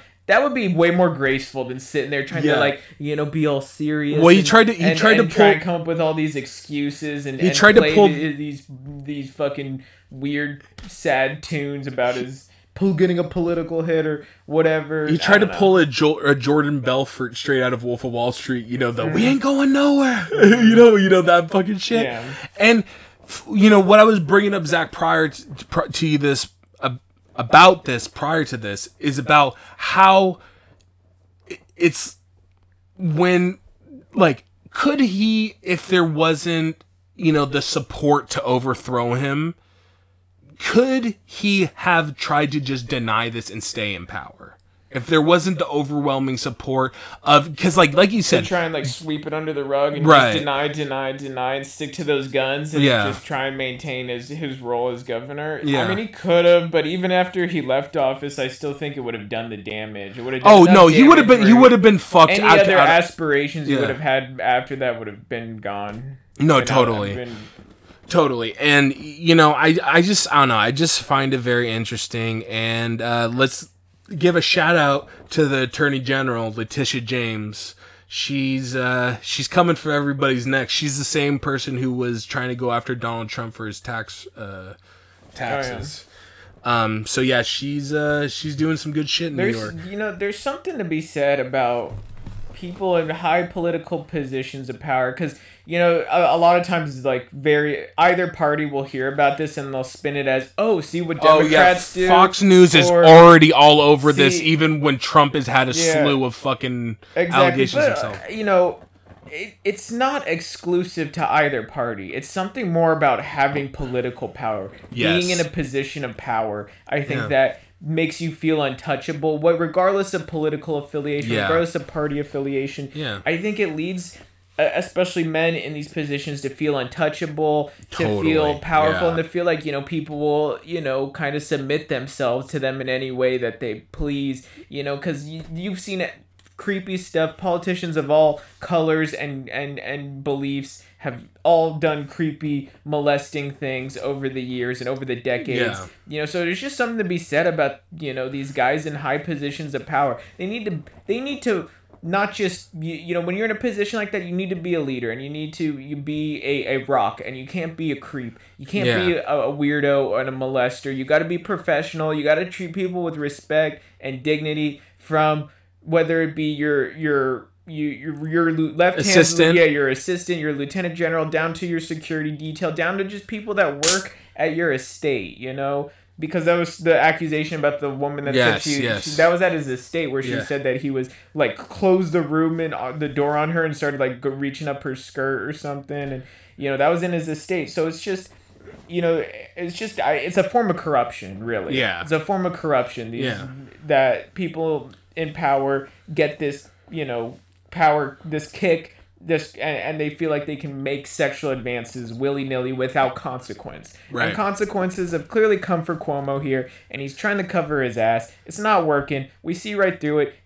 Shame on you. Fuck you. Shame on you, Cuomo. Fuck Shame you, dude. on you. All right. Goodbye. Goodbye. Your political career is Bye-bye. done. Slam Bye-bye. Bye-bye. Slam the door shut. Yeah. Right in Cuomo's face. I might even just I cut look it a forward- Trump bye-bye right there. Bye-bye. Bye-bye. Bye-bye. Look forward to not hearing about Andrew Cuomo after the dust settles here. We won't have to hear about him anymore. What do you think's going to Aside- happen to Chris Cuomo?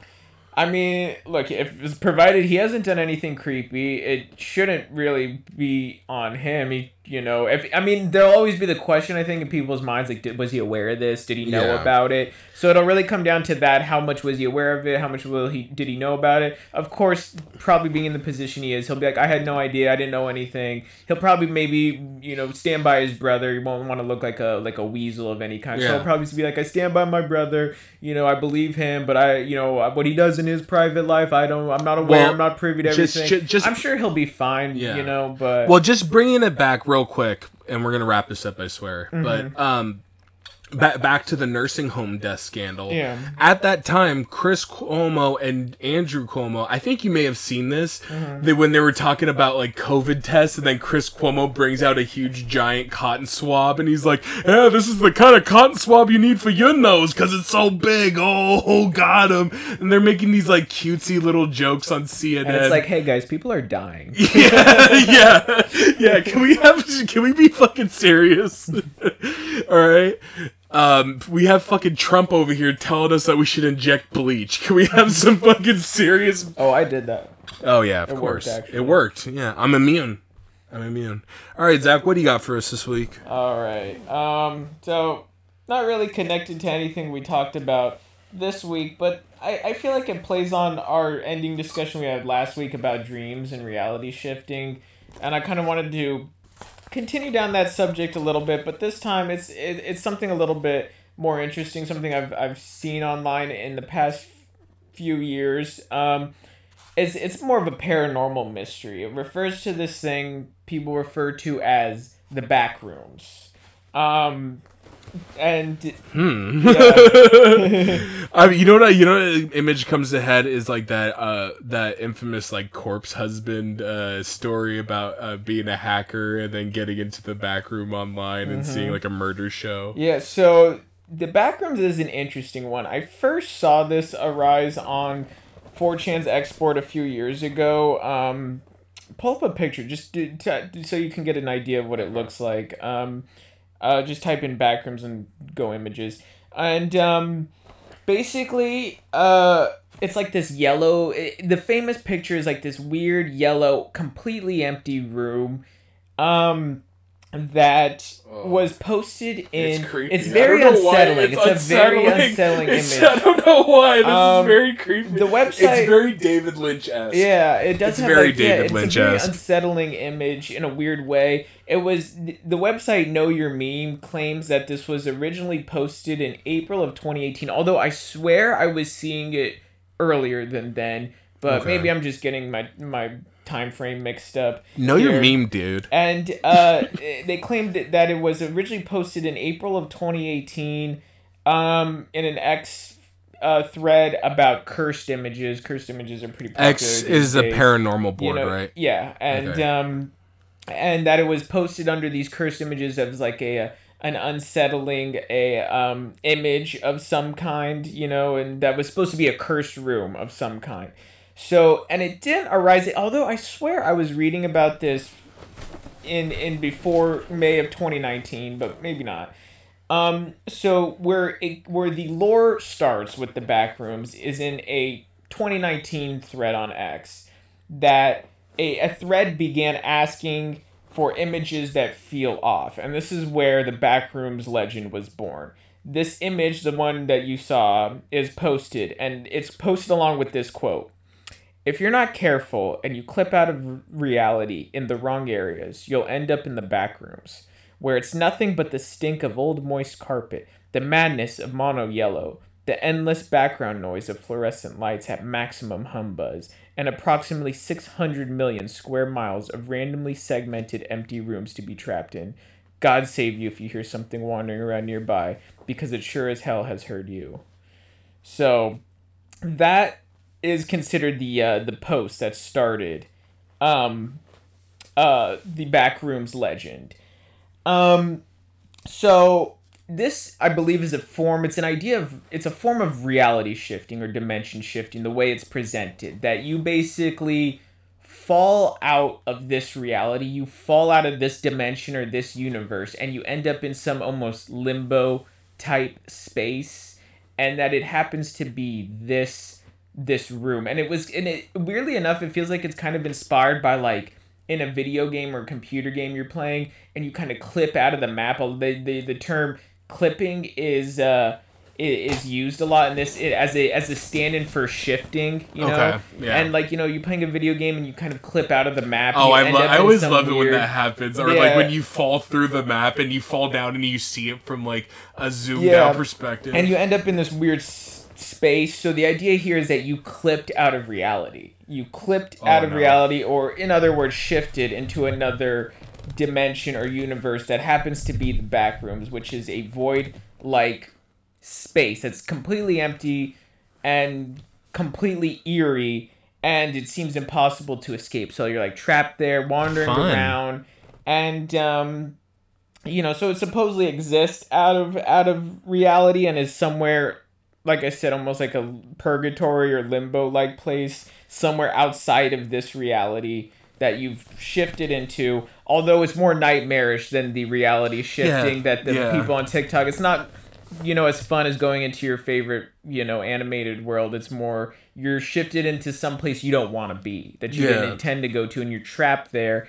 And, you know, some things in this, I've seen a lot of discussions about this. Like, there is, like, a lot of lore built around this about, like, various creatures that live in here. I prefer it to be completely empty. I feel like that's creepier. Mm-hmm. I feel like having other things in there hunting you and stuff, sure, that's a little creepy, but I feel like what makes the Backroom so eerie and so creepy is its nothingness. That it's completely empty, and you're there trapped alone in this maze of, you know, weird, moist, the stench of mildew and these weird, off-putting yellow colors, you know. You know, it's funny, that reminds me of this game Control that I played, where, like, a lot of it is set in, like, just, like, a regular, building where, like, it's, like, some, like, you can see it as some governmental building, but it's like constantly shifting, and there's like a lot of these rooms where they're kind of like that. They're just like weird and generic, but there's like an eeriness to it because it's so generic and empty, you know? Yeah, that's kind of like where the unsettling nature of this, I feel like, comes from. So like a lot of times the Backrooms are presented as, like I said, this plain yellow vacant office complex of loops and twists. It's almost like you're stuck in an endless maze, and double backs, and you're just constantly wandering around trapped in this like empty large office of some kind, you know. And although I've seen that there also are different styles of the Backrooms. There's a more industrial style that's not as popular, that's more made of like concrete and steel and more industrial like than it is like office like. An interesting thing I read about while reading about the Backrooms is that it's an example of what you might call an eldritch location.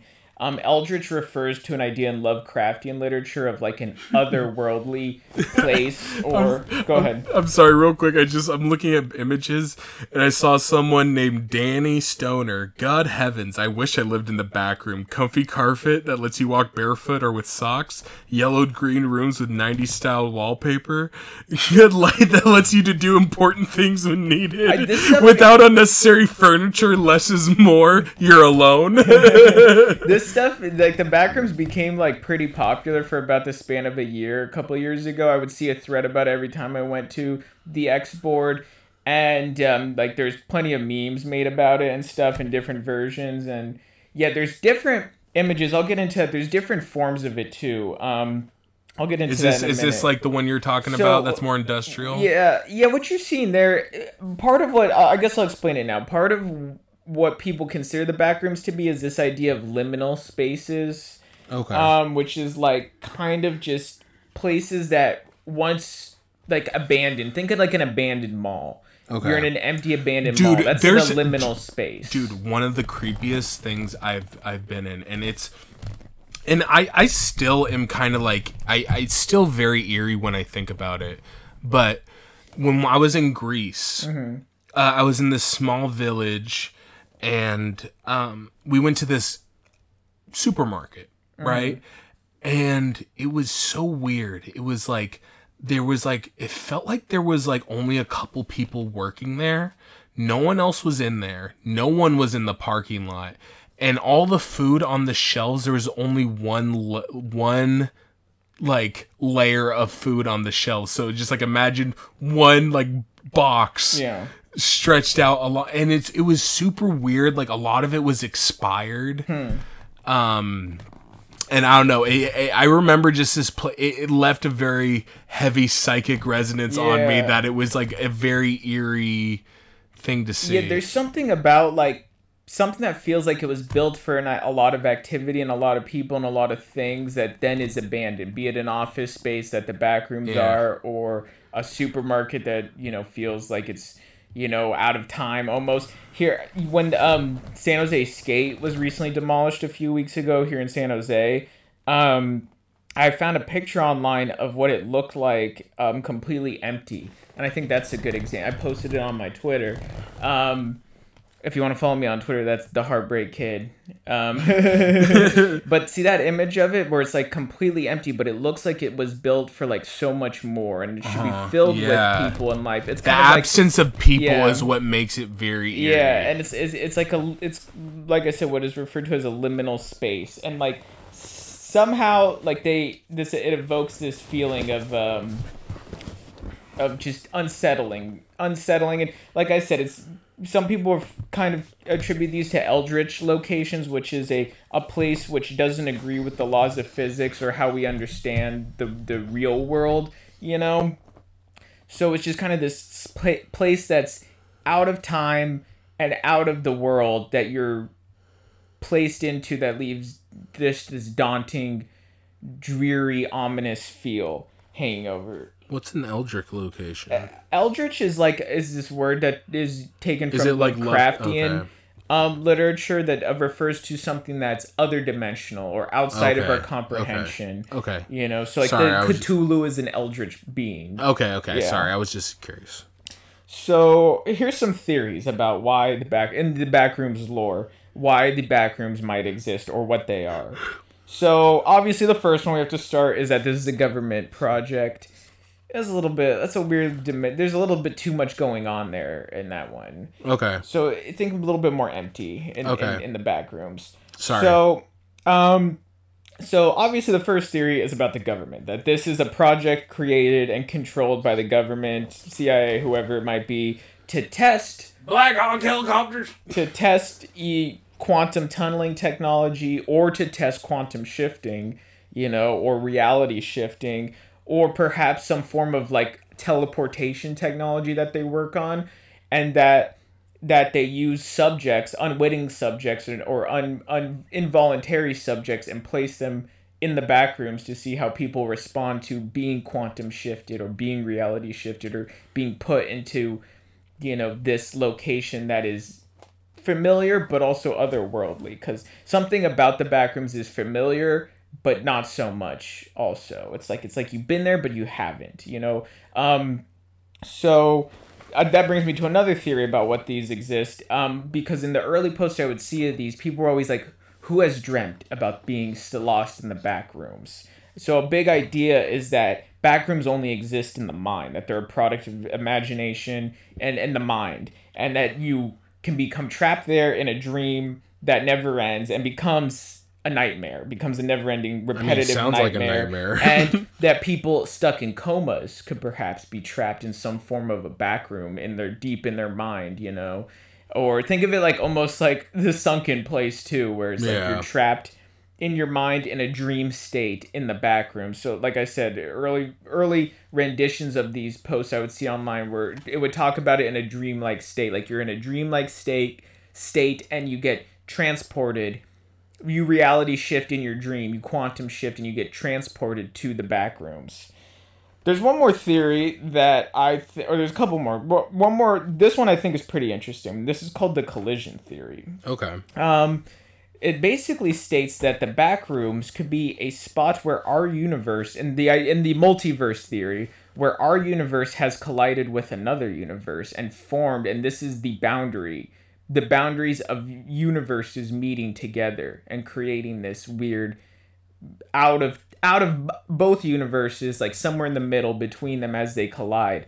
And people actually support this theory with this place called the Cold Spot that exists in our universe that is like considered like a void out in deep space, you know, outside of our galaxy, where there's like this cold spot where, you know, it's kind of like just unusually empty, you know, for space even.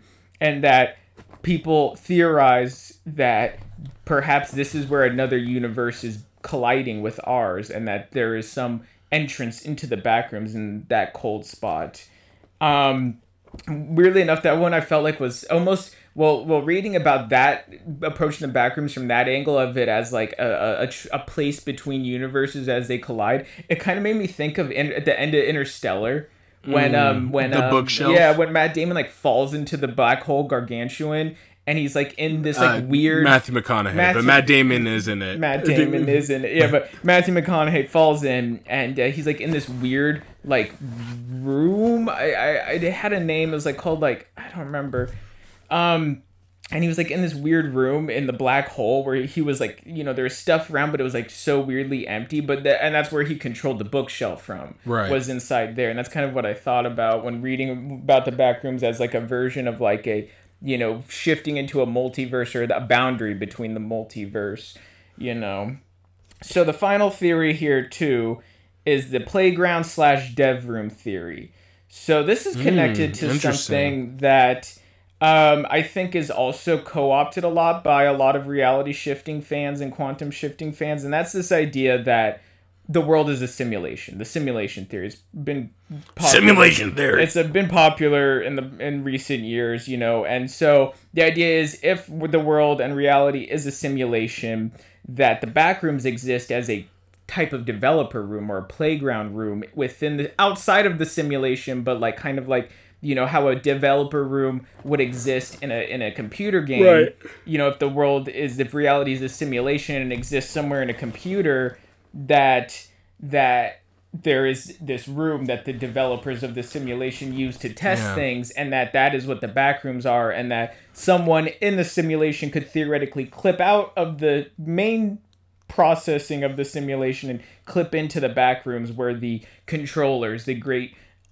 elder beings that dictate the simulation, elder beings that dictate the simulation might have in order to test their programs and, you know, test things before they implement it into the greater. They're not friendly. Into the greater simulation. So, I wanted to bring this up when you were talking about the place in Greece you visited. So, because I wanted to discuss ideas on why this is like such a popular theory. I wanted to bring up something. Remember when we went to downtown just a couple months ago and we like parked near the convention center, and then we were trying to find like an exit. We parked in like the convention center's parking lot. Yeah. And we were like trying to find an exit. And we like opened a door and we went into the convention center, but it was like there's like nothing in there, like no people, nothing around, and it was just empty. And I was like trying to explain to him, like, have you heard of the backrooms before? I think I brought it up, and I'm like, this place feels right now like we're lost in the backrooms, because we're like walking around the hallways. It's completely empty. Nobody's in there. Nothing's around. No signs. Like there's no event happening at the convention center, and it's COVID, so the place has been shut down for a while. There hasn't been a convention in a while. And so like we were like kind of like that was like a liminal space when we were walking through. I mean, eventually we did find the way out. It was, you know, not that hard. No, but I remember. I remember we were, and also the parking lot weirdly was kind of empty as well. Yeah, it's like places like that. So I have a list. Someone posted this. I thought it was interesting of places where reality is a bit other. Similar examples to the backrooms, places where reality is a bit altered or things are unsettling. Middle of the forest. So here's a list of them. Any Target, I'm assuming the store. Any Target, yeah. Okay.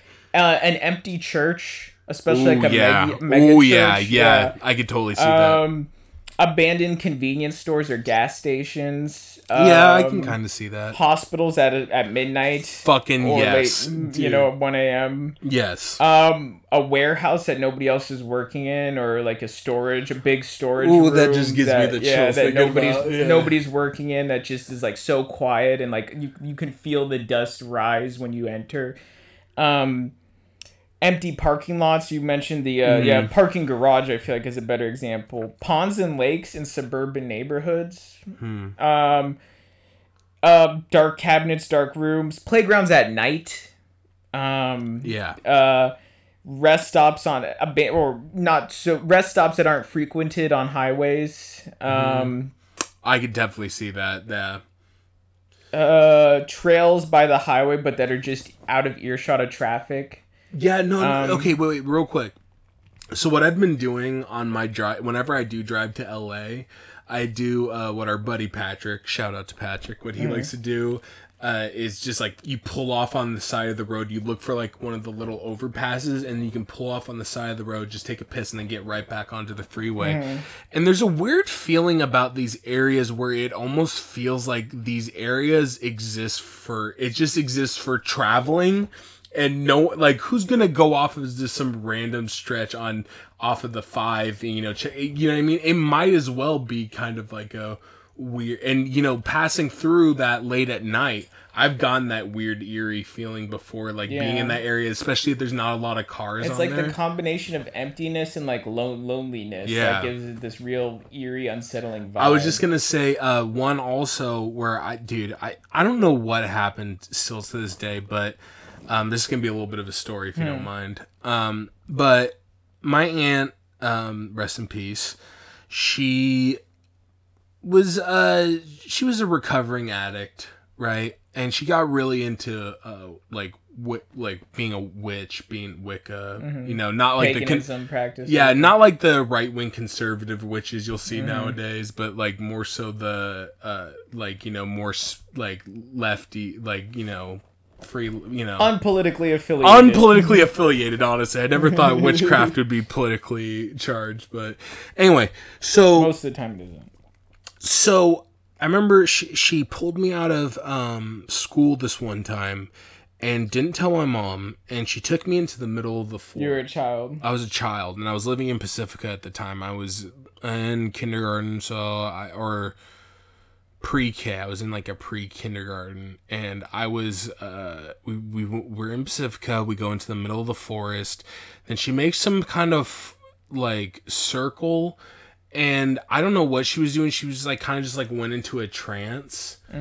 And then I just remember just being alone in the middle of the woods, and she had found a fairy circle, which is a fey circle, and she did she did a bunch of stuff, and my mom was freaked out because she's like, oh yeah, your son was checked out of daycare, and but I still to this day think about that, and I've had very weird spiritual occurrences with that aunt in particular, and that's probably like one of the strongest ones, and it felt like the world did not pay, it almost felt like you were I was in a place at a time or something. Exactly, that I've only had certain moments like that, and that was one of them, and I for sure felt something akin to that, and that still sticks with me to this day.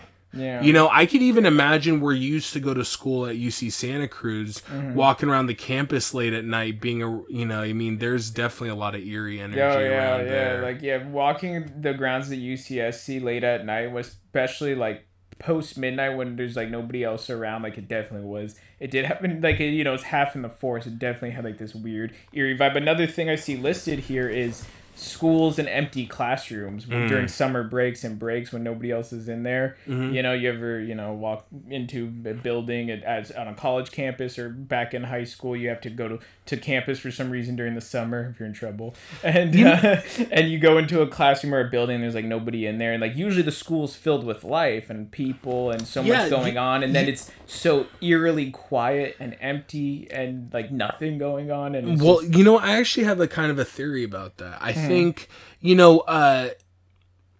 it's something that you brought up, and I think it's something that you might possibly believe. Correct me if I'm wrong, but you talked about when you used to work on campus, and that you would do repairs to the apartments, and that you felt like that there was a stress resonance within the walls that you could feel. That was very and I would feel that very strongly. So imagine, just to extrapolate it, you think about these very busy areas, right? These areas that are full of life, that leaves a certain spiritual resonance. I don't know if, depending on an energy resonance that when it's absent of life, there's still like that resonance there. And I think that's what kind of makes you feel like out of place. Now, when you kind of go into like the forest, and that's like very different, the forest feels like more so just like a place that's just absent of everything. You know what I mean? Like, especially if there's no one around.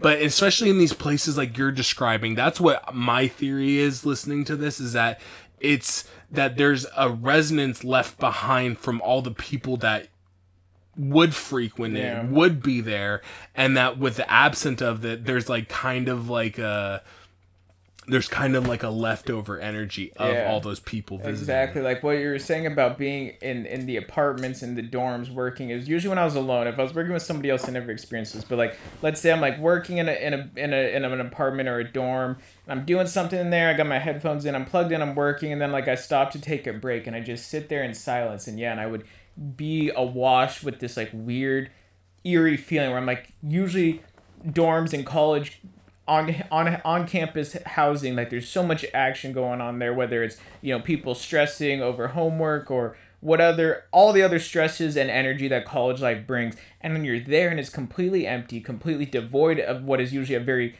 lively place, and I would just sit back and like I could feel like this weird energy pressing down on me from like the walls themselves, whether it was the stress of the students or the excitement of it, and and all kinds of things. Like I would just like kind of sit there in a minute and just kind of like soak it in, and then like I would snap out of it real quick. I have another example too of experiencing this weird eeriness.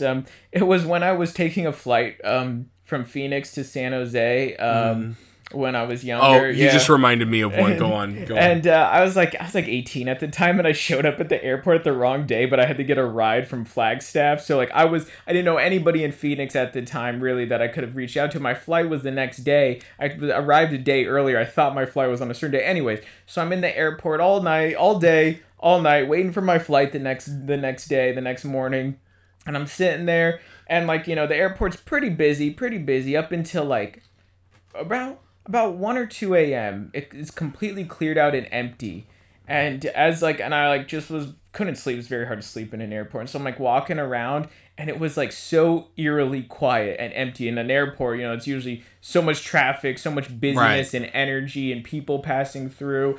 And then to just be in there and feel like all that weird, usually life kind of just and energy kind of just settling down, and walking through this airport empty, everything closed up, barely anybody around.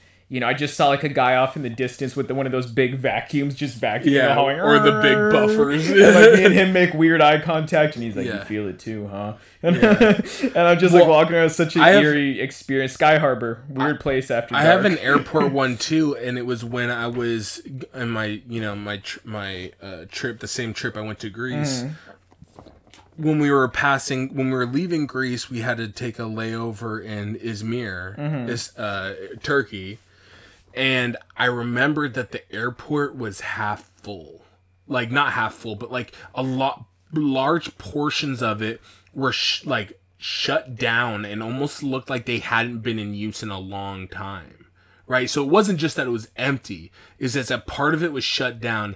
And maybe it was also just the fact of like being abroad in a country where you're just like, I don't know, I mean, we literally traveled to the Istanbul airport right after there was like a bombing there. Oh, really? Yeah.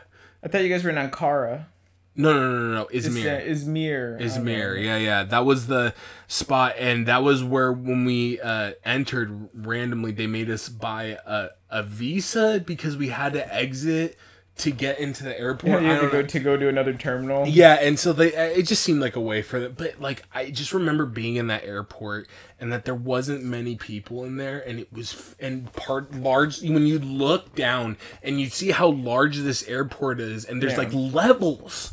Completely shut. It's eerie as fuck, dude. It's eerie. Damn. The absence of people in large structures, it's fucking eerie. Yeah. No. So, in my ideas on the origins of the back rooms, I think that what we were just discussing is exactly why this resonated with so many people online and became like kind of this thing online that people built upon. It wasn't just one author that made this story. I mean, like obviously the original post sparked something, but the image of itself of the Yellow Room, I think that sense of familiarity, but also like like strangeness and unfamiliarity combined with that. Like I think we've all experienced the vibe, the energy, and the weird emptiness and loneliness of the back rooms. The idea that the back rooms convey in various places, as we just talked about, airports, schools, whatever it might be, you know. So I think that this was just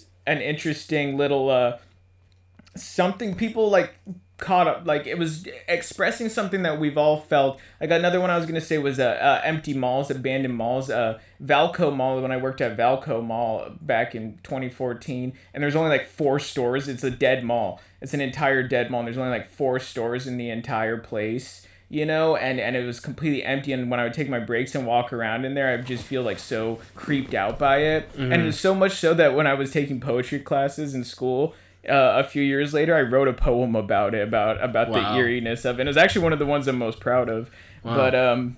But so it's definitely one of those feelings and vibes we've all experienced some place that was like meant and perhaps once had so much life and so much traffic and so much energy, now abandoned and empty and void like, and it just strikes you with this very strange, eerie, unsettling familiarity yet strangeness, you know. So I think that's, you know, where the backroom sparked from. You know, I also had a little bit of another theory about it, in that I think it's also connected to the popularity of like the simulation theory these days, or, you know, reality shifting, or people, you know, co-opting, you know, ideas about like, you know, being in a certain timeline. I'm sure you've heard that that statement before, like, oh, this is the weirdest timeline, this is the darkest timeline, you know. So I feel like there's like a weird idea right now in the popular zeitgeist of like, you know, multiple dimensions and multiple realities. Like, if you think about this from a literary standpoint, like, you've ever heard the idea of like the literary conflicts, like, you know, back in the day, it is based on a time and place. Like, so way back in the day, literary conflicts surrounded man versus nature, man versus God. And then more modern, I'm talking like 20th century, turn of 20th century, is like man versus society, or man versus himself. But now in like the postmodern world we live in, it's more of like we have definitely a man versus reality type thing going on in the popular zeitgeist, that I feel like that we're waging spiritual warfare, and the backrooms like tap into this weird, you know, anxiety and weird interest people have, I think, in like whether questioning reality.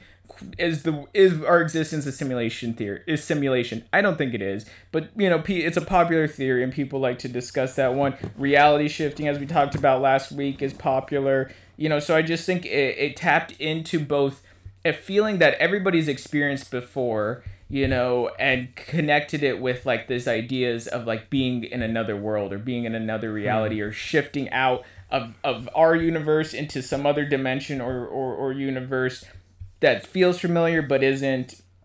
And I